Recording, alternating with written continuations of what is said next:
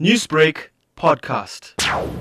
I have to say, I absolutely love the script this time around because, everyone knows Keeping Up with the Kandasamys is a lot of the comedy kind of is derived from animosity between Shanti and Jennifer. And I love that this time around, they're more partners in crime than anything else. I think it's a slice of life. It mirrors situations that happen. I think it cuts across cultures as well. They've taken a subject matter that's very relatable and they've infused it with humor.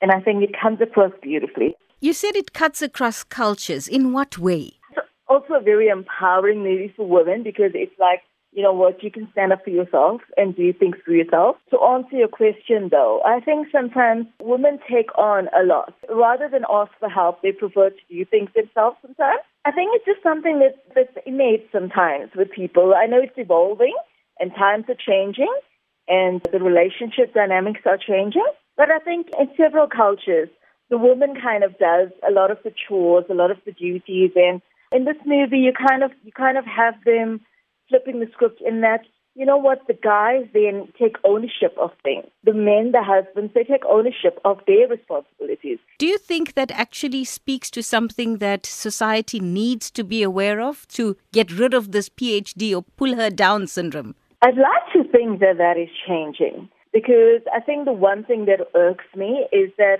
for a very long time, there wasn't that kind of, you know what, let's pick each other up, let's bolster each other. Let's help each other along. I don't know if it's the right way to put it, but it was more self-serving than anything else. And it was like, if you're doing better than me, then I can't have that happen. There was a bit of ego as well, kind of fuel that aspect. I'd like to think that is changing. So Debashnie, out of 10, what would you give this movie? I have to give it a 9. I'd have to give it a 9 because I thought it was just so fantastic. It was funny. It had all the kind of ticking boxes for entertainment. I have to say, Aya is one of my favorites as well. That was my next question then. Who's your favorite? Aya is definitely one of my favorites. She's so unassuming, no filter whatsoever, and she's a ride, I have to say.